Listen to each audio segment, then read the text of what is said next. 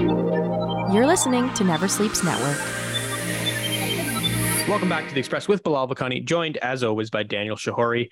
It's time for AEW Double or Nothing, and I kind of feel like they're bluffing, all things considered. Dan, what is your general thought on this show as we get into it? Because I'm never the high guy in AEW, but it hasn't been the greatest of times of late.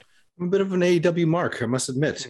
My concerns are, as always, that it's probably going to be a little bit long, but I am otherwise excited for it. There's at least, I would say, what is there, 11 matches? I'd say 8 out of the 11 matches I'm interested in. Huh. I feel like when I look at this card, there's a lot of missed opportunities. There is a couple that I think will just be a lot of fun.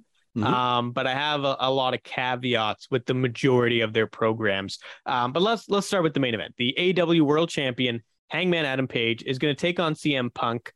And I have kind of two thoughts, Dan. And one is, I think Page was better on the chase to be the champion than he could ever be as a champion. As much as his Daniel Bryan program was good, the Lance Archer thing did very little for me. And this program is weird. Even the other night on Dynamite, he was talking about winning all these championships, and Punk was pretty straight up, I paved the way. You wouldn't be doing, there may not even be an AEW if not for CM Punk. I just really think they've got to go with Punk right now. I don't think they have anything left in the Hangman folder. And I think long-term, this is not a guy who can hold a world title for a very long time. And again, the possibility of CM Punk versus maybe Kenny Omega is a lot better than Adam Page versus Kenny Omega 2, which I honestly don't even care about at this point. Yeah, well, I think I lean with you that probably the right thing, and I don't like to use this term best for business often, but do you go, what is the right thing here? Do you go with the top star, or do you hold true to the champion that you've been building for a few years and give him that win over the top star to possibly solidify what you've been hoping for all along if you're Tony Khan? Yeah, and to be fair, I don't think Punk is the worker that Page is right now, but I think if this is about the way you want to move your company forward, I think Punk does signify the era we're in, where you have a bloated roster and you can provide a lot of dream matches. And AEW is hit and miss, especially of late, in terms of how they will construct and tell the stories. We'll get into that in other programs. But I think if you are quick enough in terms of flipping that page, pardon the pun, I think a lot will be forgiven, as opposed to if you can't turn the Hangman page and you sit with them and all the way until we get to Kenny Omega 2. And then again, we're going to just realize that, look, this is not the program it could have been. And maybe it never could have lived up to what the first match is. Speaking of things not living up to what I thought they would be, MJF's going to take on Wardlow. I will admit, Dan, Wardlow is pretty over. I will give him that. But, and I've said this before, this feels months and months too late. I did like elements of what they did. I think there's some very clever work along the way here. But even the opportunity for Wardlow to maybe win the TNT title, which I don't even think is on this card, which would be good for the belt, and that to have been the breaking point with MJF would have been an infinitely better storyline. And I think what we have here is a situation where they just waited way too long to pull the trigger. It's arguably a year too late, arguably. However, that being said, on this whole card, I think this is the best built match. The best that's told the most compelling story in this particular pay-per-view cycle. Wardlow is definitely over. The crowd is everything he does. The crowd loves, and I think this has been the most fun build possibly ever in this company, because all the stuff that with the security, like always when Wardlow just kills this army of security guards in the cage and they're fun. That was hilarious the other night on Dynamite. And I think, to Wardlow's credit, I think he's got it to be a big star. To MJF's credit, he's got it to be a big star. I do think there's a lesson here that if you keep MJF in tighter programs, it stings, right? Like when he did the thing with the Varsity Blondes and right. with Pillman's son. And it was just like, bam, I'm going to insult you right as this thing is coming out. I'm going to kill you in your hometown. And like that was, an eclipse of things lining up. But that was punchy, right? I think that's MJF at his best. And I think he's the kind of guy similar to The Miz, and I know he'll hate that comparison, who should be getting his nose in a lot of things, running and trying to dodge from situation to situation.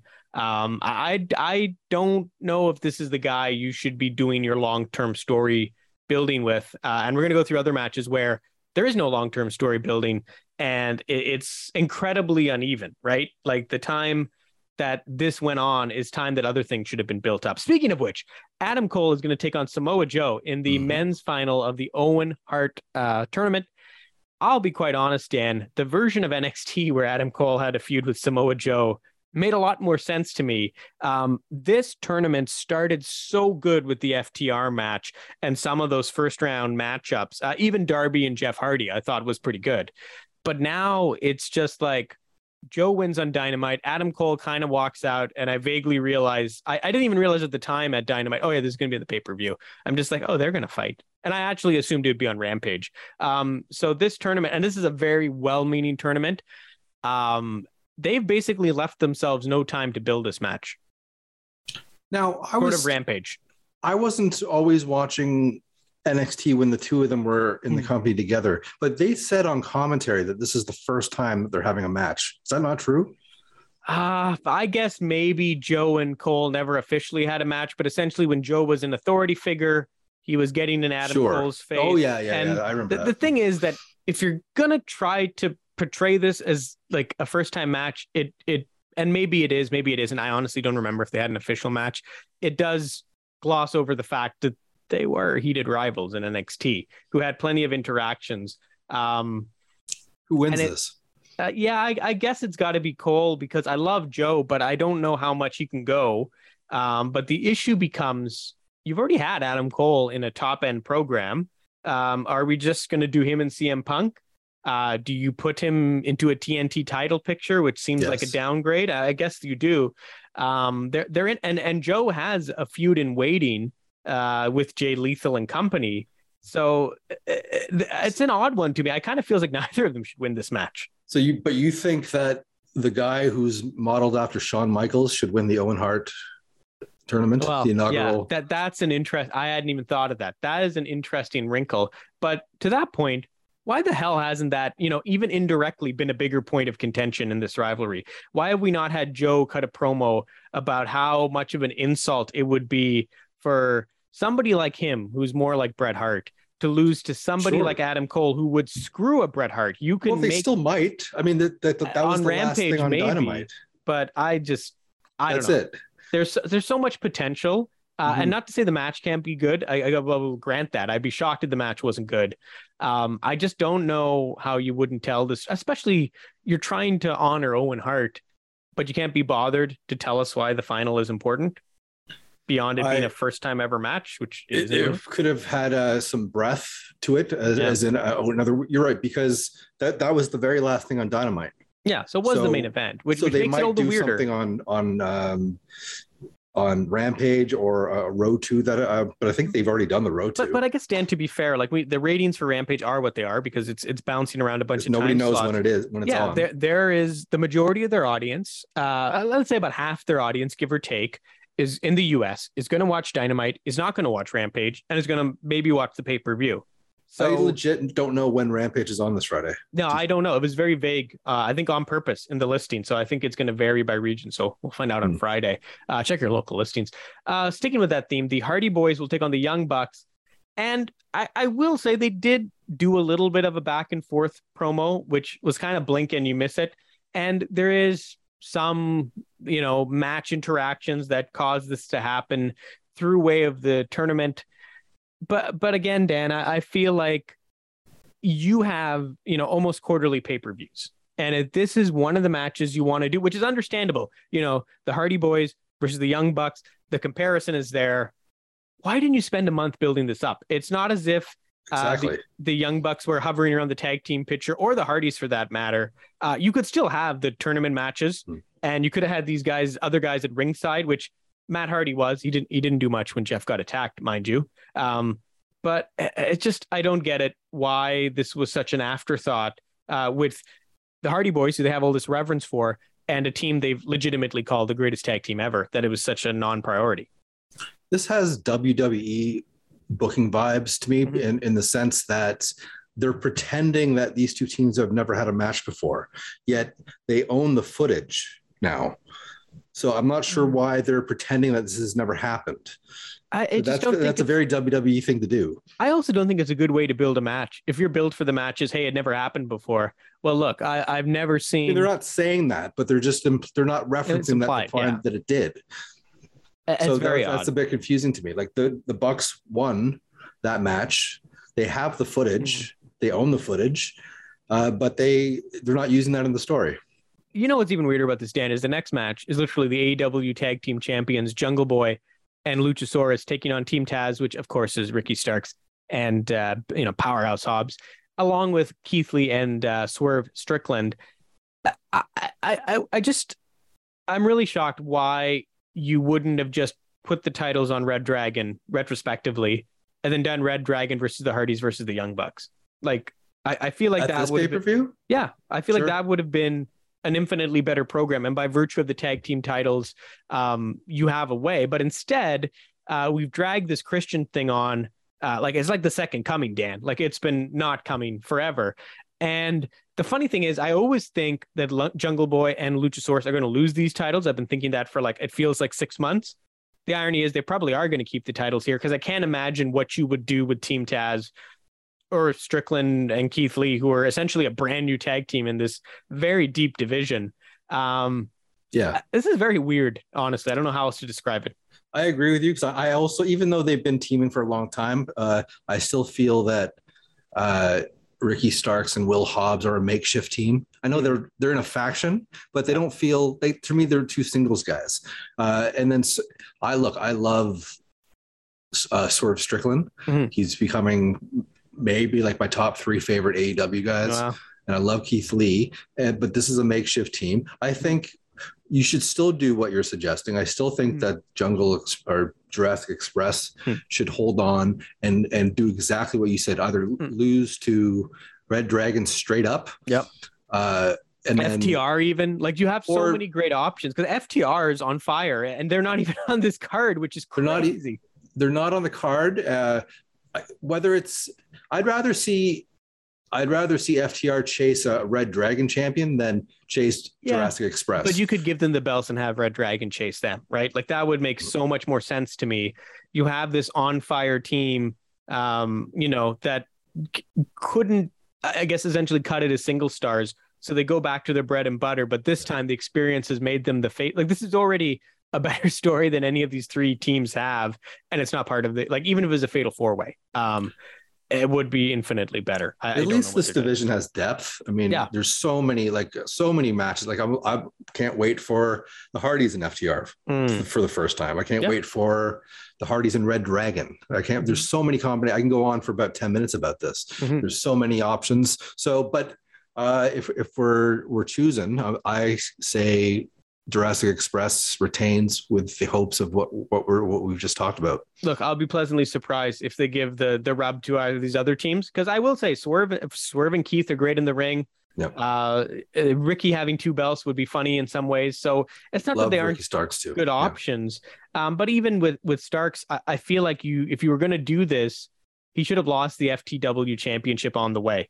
And that would have made this redemption story, as opposed to he's just kind of still there doing the same thing he's been doing the whole time, but this time it's a tag team match. Doesn't really do much.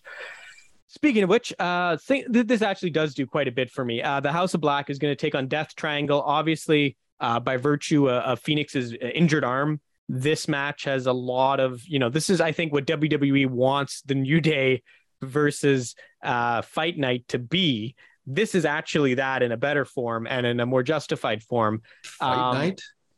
Sheamus and Ridge. Is that what they're called now? They say Fight Night. They might as well just be called. I thought they were called like the Bruising Bruisers, Bloody Bruisers. It's a terrible name. Yeah. That's the worst name I've ever heard. I've never heard of Fight Night. I'm just calling them Fight Night because it's in Sheamus' entrance. But anyways, this is good. But it still is very weird to me that Julia Hart hasn't turned heel. So that ironically taints this match for me. But actually, I think it'll be quite great. So that's funny because you said that this is one of the matches that intrigued you. This is one of the matches I feel should have main evented Dynamite. It's not like it doesn't deserve to be on a pay-per-view, just not necessarily this pay-per-view. With so many matches. And right. Look, you don't have a trios title, right? Like nope. if through some divine intervention, this was the introduction of a trios title on a Double or Nothing. Like, sadly, if you're not going to do it here, Dan, that's WWE's probably going to do it first in some sort of weird twist of fate. But it is very weird. It's weird, and I'm assuming that. Well, I don't know. I'm not going to assume anything. I don't know who goes over here. I don't know what it necessarily matters.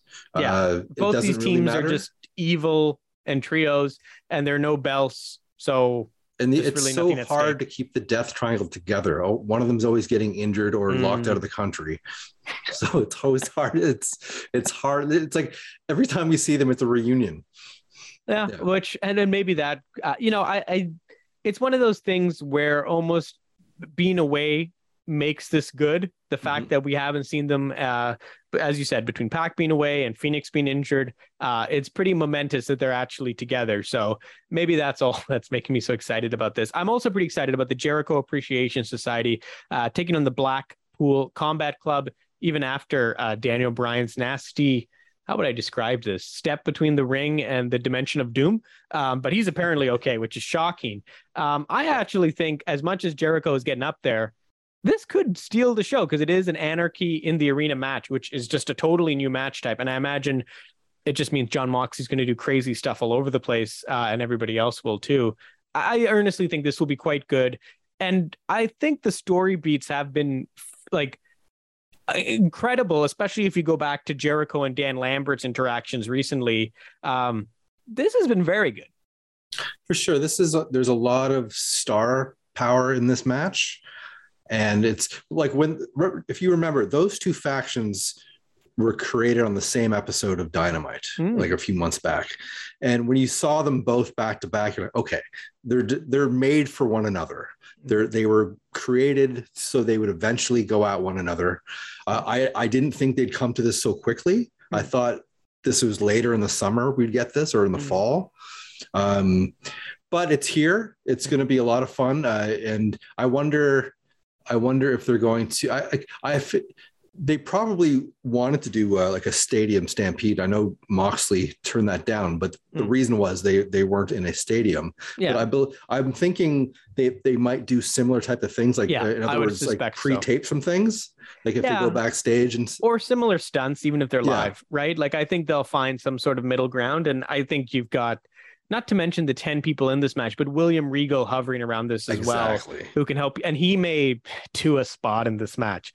And other guests, there's other people on the other side, I guess, that they could. Yeah, no, absolutely. Yeah. Hernandez, I believe, like you have. Yeah, I thought the LAX guys might show up, and I thought that they were going to be before the Blackpool Combat Club showed up. I thought that was the direction they were going with Eddie, Proud and Powerful, and I thought LAX was going to come in, but I was because I didn't think they were going to go to these two factions so soon. And not to mention Wheeler Yuta and other members who have been alluded to for this club who could get involved, or the Jericho Appreciation Society. I'm assuming Yuta's in the match. He's just been away. He was in New Japan having a match, or he was in the Super Junior. So this is what I was wondering. It's Kingston. It's Santana Ortiz, and then I believe it's Moxley and Daniel Bryan. I don't think Yuta's in this match, which is very...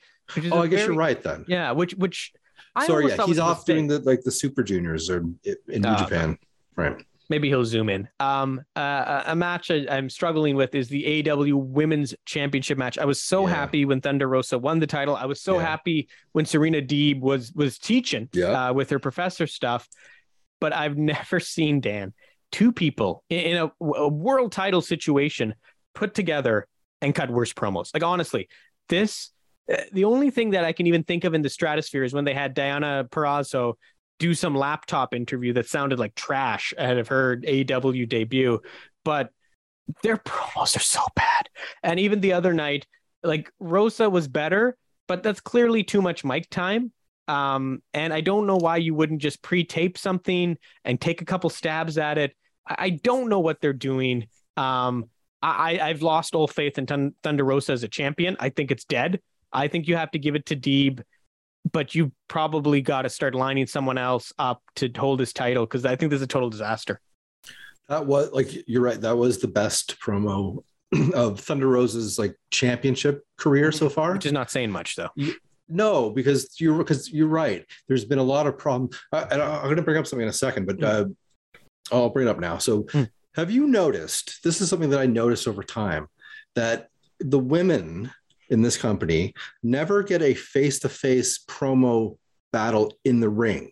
They often, they're either backstage or they're on the apron, or it's not the apron, on the ramp with Tony Schiavone. But you know how Punk and Hangman had the face-to-face, and the women never get that. And I don't know why that is, but it takes away from the magnitude. They should get those moments in the middle of the ring, but they don't. Do you remember? Yeah, no, something like that. I was thinking that, and I didn't think that specifically, but I was also thinking on Dynamite when we saw Toni Storm. Why didn't they just get her Barracuda? Like, you have a budget to get CM Punk, Cult of Personality. Why does she have the knockoff music? And I think even these promos, what it says to me is that they either put a terrible producer on this, or they didn't put a producer on this. They don't invest. And the thing about it is, Punk, a lot of these people you have, maybe Hangman needs some help, I don't know, but a lot of these people you have a lot of seasoning. It's like Roxy Perez and NXT 2.0. They can get it done no matter what you give it to them. But this is an opportunity to build to, and I'm saying new in a way, but Thunder Rosa came from another promotion. Serena Deeb is very seasoned. You have the potential to build new marketable stars, and they just don't seem to care. I get that the free agent market for women's wrestlers is devoid because WWE has monopolized it. Fine. I get that if Sasha Banks and or Naomi came in, you could give them both women's titles and create a tag team championship. And I wouldn't blame you for throwing everything else to the side and just completely running your women's division through the two of them, because it'd be a marked improvement. But it's just such a disconnect, not to mention putting stuff in the quarter hours where the viewership is low. I don't even blame either of these women, because I think they're both excellent wrestlers, but they've basically been thrown out there to flop and die. And AEW doesn't care, and it's incredibly insulting to the viewers as well. Getting back to the Toni Storm's entrance music, I agree with you. I find out like some of these music companies, they're insane with the rights that they ask for. Like Cult of Personality was apparently a lot cheaper than the Final Countdown from Europe that they're trying to get for Daniel Bryan or Bryan Danielson, excuse me. Yep. But apparently that was even like Tony Khan was even priced out. Like they wanted so much money. So Barracuda might have been something like, no, this is not worth what they're asking for. Yeah. But I guess it raises the question, what woman has like a notable theme song? Ruby Soho. Who's it by? I don't even know. Rancid. That was a big song back in the 90s. Oh, then they've got one. That was a big song. And Jungle Boy song. Yeah. Well, I'm going to stay with this because this ties into the AEW TBS Championship. Jade Cargill is defending against Anna Jay. Dan, did we see this match before? Like, wasn't Anna Jay one of the first? So what is happening? Did they just like get to the end of the line and just go back to the top? What is going on? Yeah, this is a match. One of the matches that doesn't need to be on the card. It doesn't need to happen at all. Doesn't need to happen at all. If it is going to, right, because there's nobody, they could have got somebody ready. They didn't. But again, this is a Rampage match. Maybe a main event Rampage match, but this is a Rampage match. It should not be in the pay-per-view. This is something that is going to, and hopefully Jade just squashes her essentially. Yeah. This should not take longer than 10 minutes from entrance to end. It also is very odd because it raises the question as to where is the Dark Order, and that's another issue that this company Where's the Dark Order, which hasn't, they haven't addressed anywhere on this, and also raises the question of like, what is Tay Conte's relationship with Anna Jay, which has not been explored. Right, like Anna Jay has done nothing. The people around her have done nothing. And did we even see her and Sammy on the show? on No. Dynamite? This whole thing They're lost in the shuffle right now. It's just like a series of plot holes that'll get Mhm. crushed by Jade Cargill, and then we'll forget about. But I don't. There's a lot of look at the people that aren't on the show for this match. Again, Jade Cargill deserves to be on a pay-per-view, but just it wasn't set up for. Look at the people that aren't on. Like Sammy's not on, Darby's not on, Sting's not on. There's a lot of people that aren't on, but this match is on, and it should be on Rampage. It's bizarre. And to be honest, I just don't even think this should be a match. Like I think Cargill's won 30 matches in her career. How many? Like I don't know if this is the third match she's going to win against Anna Jay or the second, but like you have to, not to mention you have relationships with Impact. Like you couldn't bring in a Ring of Honor girl or a Deanna Purrazzo, or a Ring of Honor. Like you just take a stab at one of those people, have them maybe have set something up. Abaddon. And even the setup is Anna Jay just ran out against the baddies. Well, then wouldn't you rather see Abaddon? Yeah, I was thinking that. Right. Like, yeah. Anyways, that's bizarre. Something there are a few matches I'm quite happy about. Hookhausen is taking on Tony Nese and Mark Sterling. I'm actually quite shocked, Dan. This is apparently going to be on the free, like the buy-in, which is like the best. I'm struggling in recent history to think of a bet, and I don't even always put matches in the WWE world on these preview shows. But man, this is going to move some pay-per-view units when people watch this match. This should be quite fun.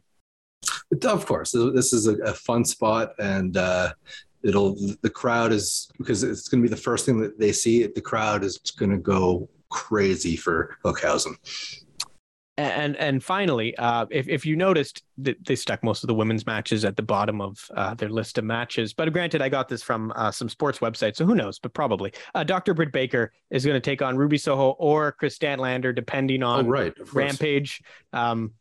A lot of you are not going to watch Rampage, so let's just not even worry about who wins. It probably will be Statlander. But basically, I really think Baker's ran out of things to do as a heel.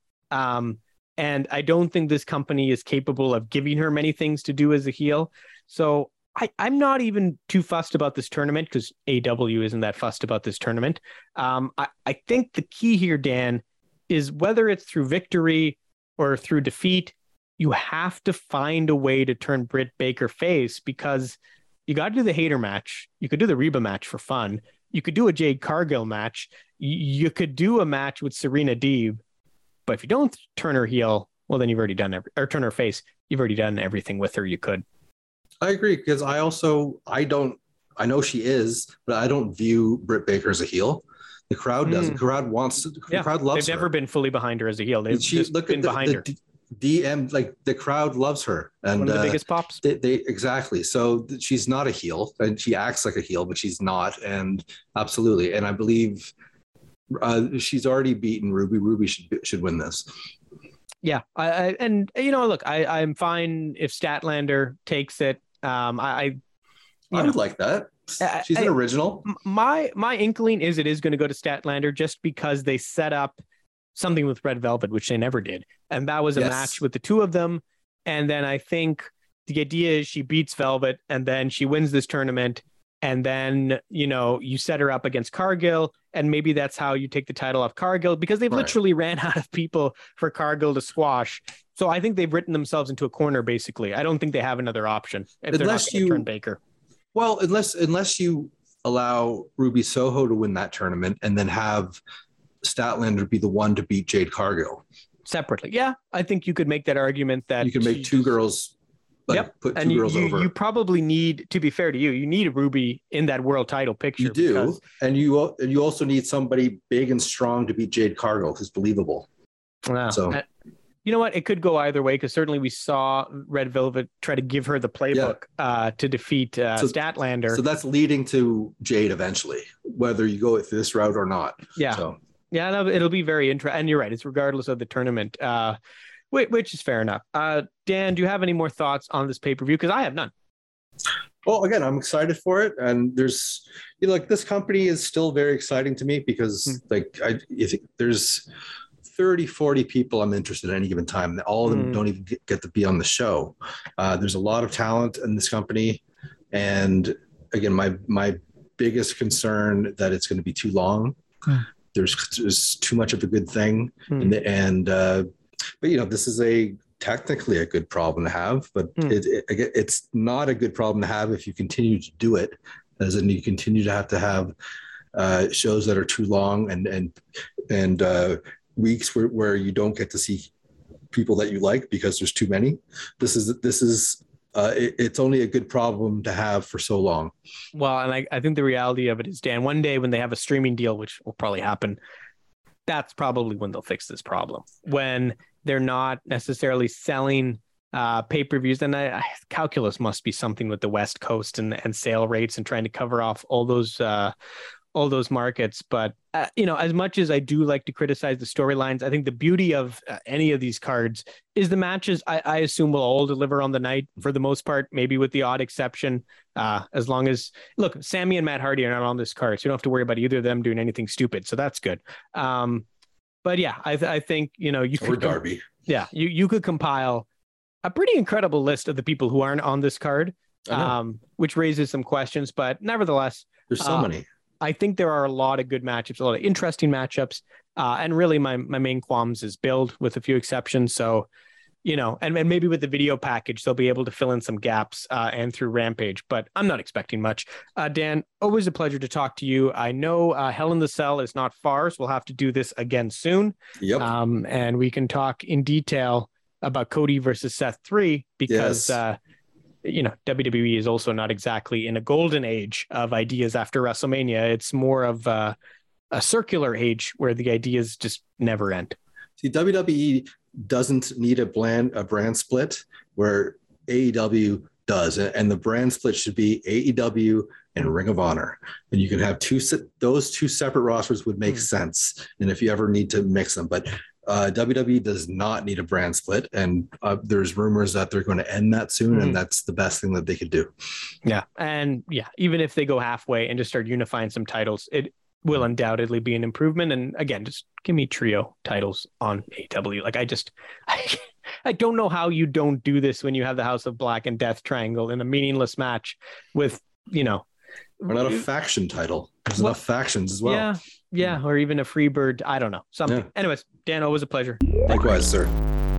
Never Sleeps Network. This has been a Never Sleeps Network production, executive produced by Alex Ross. For more information and content, visit neversleepsnetwork.com.